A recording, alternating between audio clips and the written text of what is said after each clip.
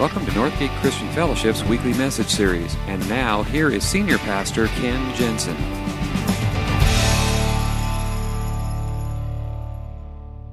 So I want to start this morning by asking you a question. How many places of worship do you think there are in the United States? Every religion, just take it all together. How many places of worship do you think there are? Just turn to the person next to you and give them your best guess. What do you think that number might look like? In the whole of the United States, how many places of worship do you think there are? Go ahead, just turn to the person next to you. Just take a guess. Okay, according to the Association of Religious Data Archives from the 2010 survey, okay, and they covered everybody from A to Z, from the Amish to the Zoroastrians, okay, everybody covered. They pulled together and they said that there, as of 2010, 344,894 places of worship in the United States. That's kind of a bit of a trick question. By the way, how many got like within at least 100,000 of that number? Okay, good job.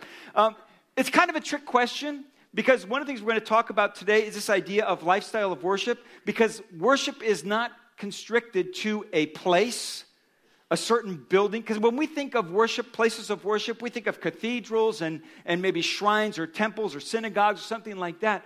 But the truth of the matter is, worship, there are as many places of worship as places you live. And that's what we're going to be talking about this morning. It is the fourth in our values that we're talking about. This is community. What are the core values? What makes Northgate Northgate? And Pastor Larry mentioned them earlier, that we, from the very beginning, we decided we were going to be a grace-filled community because every one of us are in desperate need of God's grace. And so we're going to learn how to extend grace to one another. We want to be a grace-filled community. And with that, understanding that we are all people in process. We're all at different places in this journey. We are all at different levels of maturity and understanding. So we make room for everybody, wherever you are at, to find a place to grow. Because we're all people in process. None of us have it all together yet. And then last week, Pastor Larry talked about this idea of redemptive relationships. That God has placed you in a family, has put you on a job, in a neighborhood, to be a part of God's redemptive work in that group of people. And so today we're going to talk about the fourth of our core values, which we were talking about is a lifestyle of worship. What does that look like? Because when we talk about, we come together on a Sunday morning or Saturday night, we come to worship, and as if it was something that we went somewhere else to do. And what I want to help you discover this morning is that worship is something that you do every day of your life in one way, shape, or form. That worship is an expression of how you live your life in honor and glory to God. And when we gather together, the value of that is that all of us who are worshipers already in our everyday lives come together and unite our hearts, unite our voices, unite our minds together in the celebration of what God's goodness and greatness and glory is all about. In fact, let me give you a definition of worship, kind of the working definition we're going to have this morning. It's from Dallas Willard. He wrote it this way. He said, worship is the intentional turning of the mind toward God and ascribing to Him all the greatness, goodness, and glory that belongs to Him. Okay? It's an intentional mindset. It is turning our minds and our hearts toward God in such a way that we begin to give Him and attribute to Him the glory, the greatness, and the goodness that is due His name. Paul wrote about it to the Colossian church. If you want to take your Bibles and turn there, in his letter to the Colossian church, he did it this way. Chapter 3, beginning in verse 15. He wrote, "Let the peace of Christ rule in your hearts, since as members of one body you were called to peace, and be thankful. Let the message of Christ dwell among you richly as you teach and admonish one another with all wisdom through psalms, hymns, and songs of the Spirit, singing to God with gratitude in your heart. And whatever you do, whether in word or deed, do it all in the name of the Lord Jesus, giving thanks to God the Father through Him." And that's so important. He actually repeated, if you skip on down to verse 24, "Whatever you do, work at it with all your heart as working for the Lord, not for human masters, since you know that you will receive an inheritance from the Lord as a reward. It is the Lord Christ you are serving. Whatever you do, whether in word or deed, do it all in the name of the Father." And Lord Jesus, giving thanks to the Father. So what does that look like? What would it look like to live a lifestyle of worship? What would it look like to spend an ordinary everyday with God? I want to help give you some ideas on what that might look like for you. Some suggestions and ways that you can start practicing the presence of God in your life. Brother Andrew wrote about this, just practicing the presence of God. It's what Paul talks about, whatever you do. So we're going to talk about that. And here's a first thought. Cultivate a daily awareness of God's presence in your life. Now, there's a lot of ways you can do this, but just learn to cultivate and become more aware of God's presence in your life every day. Like I said, I'm going to give you some practical ideas, but just there's a lot of different ways you can do this. Here's one thing that they all have in common. You need to slow down. Because the greatest threat to living a lifestyle of worship, the greatest threat to being aware of God's presence in your life is the pace at which you run your life. And most of us run at such a hectic pace that we are so rushed, we are so distracted, we are so pulled in so many different directions that we lose this sense of God's presence with us. We're just too busy. Back in the 1950s, a cardiologist named Meyer Friedman, he's actually the guy that coined the term the type A personality. He was a cardiologist, and what he discovered were there was these common traits in many of the heart patients that he was treating. And a lot of it was stress-induced. And so he coined another term. He called it hurry sickness. That back in the 1950s, now let me ask you, do you think it's gotten any better in the last 60 years? See, this idea of hurry sickness, that we live at such a fast pace in our lives that we lose the sense of life itself. Now, if you don't know if you suffer from hurry sickness, I'm going to give you a couple of symptoms. This might, see if any of these apply to you. When you approach a red light and you have the choice of two lanes, you make a choice based on the year, make, model, and the age of the driver of the cars in front of you because you're guessing which one will pull away fastest when the light turns green. Anybody here ever do that? You tend to make everything a race, as in, come on kids, let's see who can take their bath the fastest, because you just really want to get bath time over with really quick. At the grocery store, you choose a checkout stand based on the number of people in line multiplied by the number of items in their cart. Then, when you're in line, you find the person who would have been you in that other line, and if they get through the checkout line faster than you, you are depressed for the rest of the day. Hurry sickness. You pride yourself on being a multitasker, able to do more than one thing at a time, sometimes to the point of forgetting at least one of those tasks. At the end of a long flight, you unbuckle your seatbelt just before the light goes off so you can get up, grab your carry-on, and stand in the aisle, even though you know it's going to be at least another 10 minutes before you're actually allowed to exit the plane. Anybody here suffer from hurry sickness? You know, we all do to some degree. So here's one of the biggest things you can do to living a lifestyle of worship. Slow down the pace of your life. Learn to say no to some things. Because it is the greatest threat to your spiritual growth in a life of worship. Because our lives get so busy, so cluttered, so distracted that we lose the sense of God's presence among us. Here's some very practical ways that you can do this. Learn to begin and end each day with God. You might, at the end of each day, here's one of the things you can do. Just take a few moments before you go to bed at the end of each day and just review the day. Think through what you went through, the people that you encountered, the activities you were engaged in, the tasks you accomplished. And just look back through the day and just see, how did you do? How aware were you that God was with you? Maybe there's some things you're going to need to confess and bring to light and ask forgiveness for. Maybe there'll be times when you realize God was with me in that moment and I didn't even recognize it. See, athletic teams do this all the time.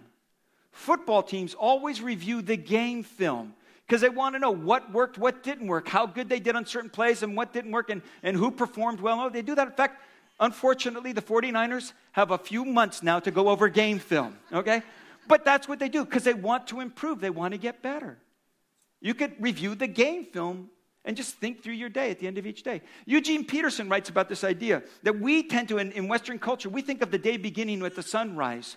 As we begin our day, we get up, we get our cup of coffee, we turn off the alarm, we go on, and that's the beginning of the day. We said in Hebrew culture, actually the day begins at sunset. And the idea behind that is that when you lay down and go to bed, you are recognizing that God is still at work.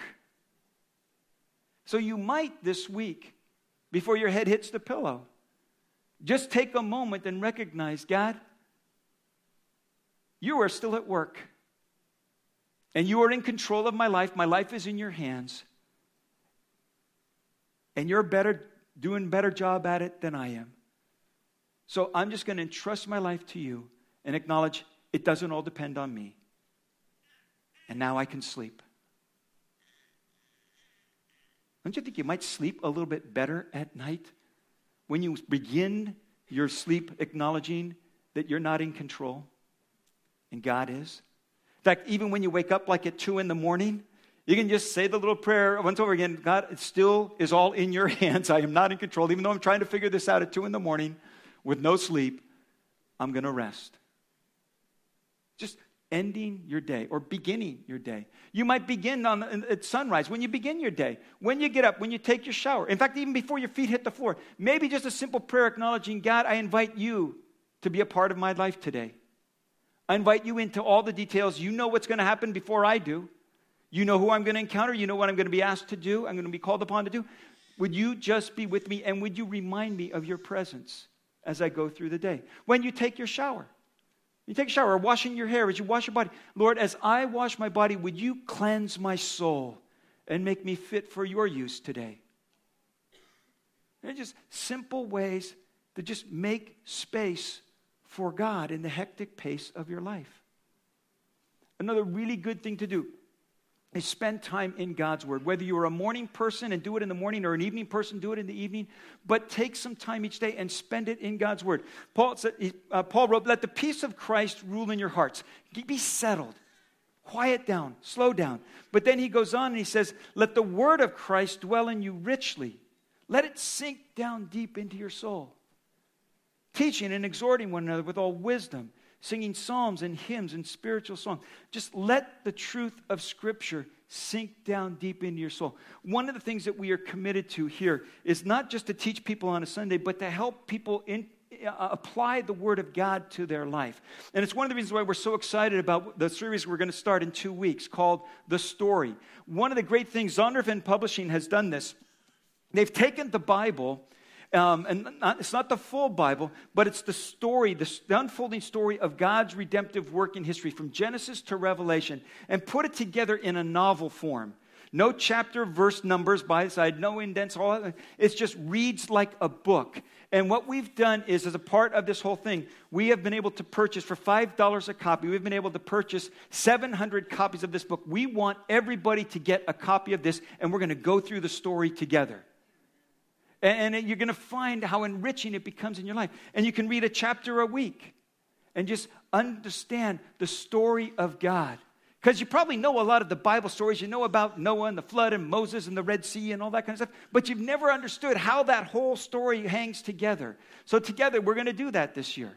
And we're going to make a copy available for every person here. Let it sink down deep into your soul. One last thing. I don't know if you noticed it as we read through that, how often this idea of gratitude came up. Do you notice what he said? He said, let the peace of Christ rule in your hearts and be thankful. Goes on, singing to God with gratitude in your hearts. He goes on, whatever you do, do in the name of the Lord Jesus, giving thanks to God the Father. One of the great ways to develop an awareness of God in your life is just from time to time throughout your day, give Him thanks. Just an attitude of gratitude will develop a greater sense of God's presence in your life. Just at any given moment, God, thank you that you're with me in the middle of this. I don't know how I'd handle it without you. Or God, thank you for helping me with that project. Or God, I'm really going to need you right now. Thank you that you're with me through this relationship, this confrontation I'm going to have.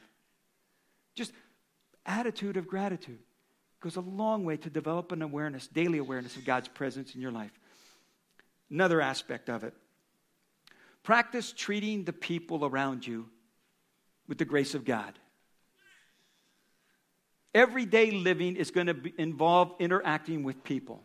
You are going to interact with people. You're going to have relationships with people. You're going to have all these things going on. So if we're going to talk about a lifestyle of worship, it has to be in the context of other people.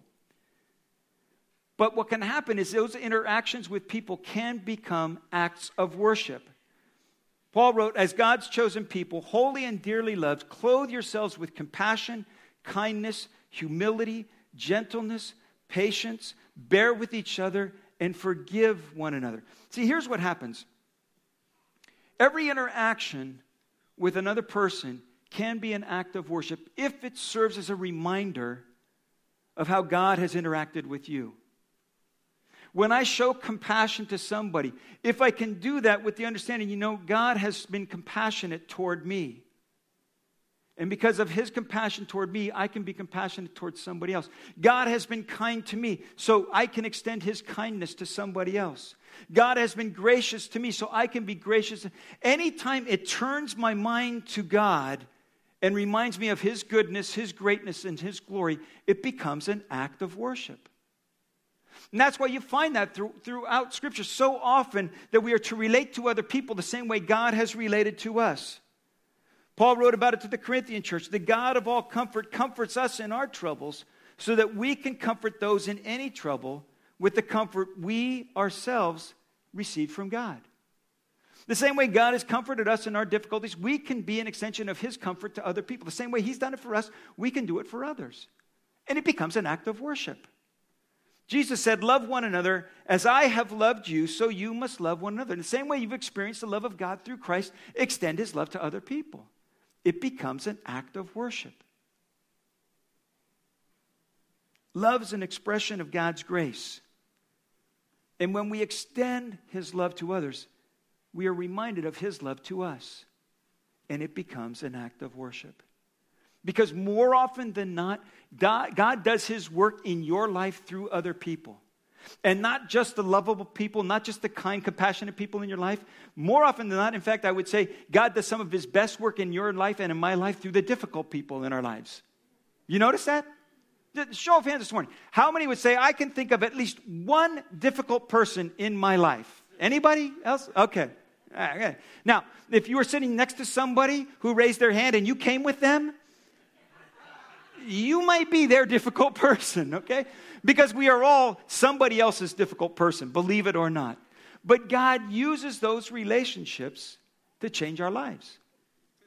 And when we begin to be able to relate to the difficult people in our lives, the same way that God has related to us by his mercy and grace, it can become an act of worship. It's everyday lifestyle worship. Be kind and compassionate to one another, forgiving each other, just as in Christ God forgave you. There's probably no greater act of worship than to extend forgiveness to somebody else. Because that's what God did for us. Through Christ, he absorbed the guilt and the pain and the suffering of my misbehavior, my sin.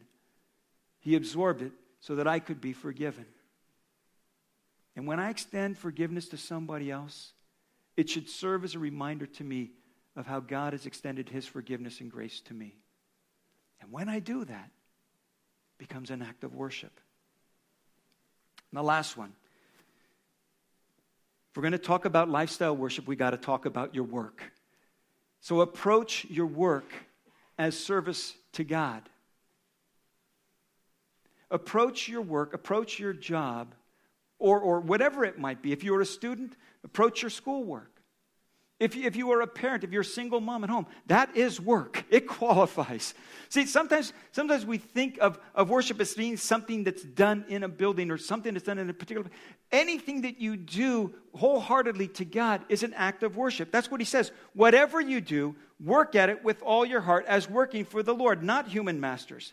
Since you know that you will receive an inheritance from the Lord as a reward, it is the Lord Christ you are serving. Notice what he said, whatever. So if you are a single mom, if you are a stay-at-home mom or a single mom, and you are caring for your child, that counts as worship. If you are an artist that creates objects of beauty, that counts as worship. If you were an architect or a carpenter and you build buildings, and that is an act of worship. If you are a manager and you manage people and you help them become the best that they can be, that can be an act of worship. If you do it wholeheartedly and with thanksgiving. Because you, each and every one of us in this room, have a unique set of skills, abilities, talents. We have unique personalities. And God takes great delight in watching you maximize the gifts and talents and skills and abilities that He has given to you. Because that's what He created you to do. And when you do it wholeheartedly, it can be an act of worship. When you do it with thanksgiving to God, it can be an act of worship. It all counts if we do it wholeheartedly and with thanks to God. Think about the creation story. You remember as you read through the creation story, each day God creates, and at the end of each part of His creation, He creates something, and He ends of the day, and He says, it is good. And on the second day, He creates, and it comes to the end of the day, and He says, it is good. See, God took delight in that creative process. That God started this world by working. And He did it with great joy and delight. So that at the end of each of those creation days, He stood back and He went, wow, that's good. Now, what if God approached creation the same way that you and I tend to approach our daily work? John Ortberg writes about this. He kind of imagines this in his book, The Life You Always Wanted. He kind of puts it this way. In the beginning, it was 9 o'clock, so God had to go to work. He filled out a requisition to separate the light from the darkness. He considered making stars to beautify the night and planets to fill the skies, but he thought it sounded like too much work, and besides, thought God, that's not my job. So he decided to knock off early, call it a day, and he looked at what he had done, and he said, it'll do. On the second day, God separated the waters from the dry land, and He made the dry land flat, plain, and functional, so that, behold, the whole earth looked like Idaho. He thought about making mountains and valleys and glaciers and jungles and forests, but he decided it wouldn't be worth the effort. And God looked at what He had done on that day, and He said, it'll do. And God made a pigeon to fly in the air, and a carp to swim in the waters, and a cat to creep on the dry ground. And God thought about making millions of other species of all sizes, shapes, and colors, but He couldn't drum up any enthusiasm for any other animals. In fact, He wasn't so crazy about the cat. Besides, it was almost time for the late show. So God looked at all He had done, and God said, it'll do. And at the end of the week, God was seriously burned out. So He breathed a big sigh of relief and said, thank me, it's Friday. That's not how the creation story reads.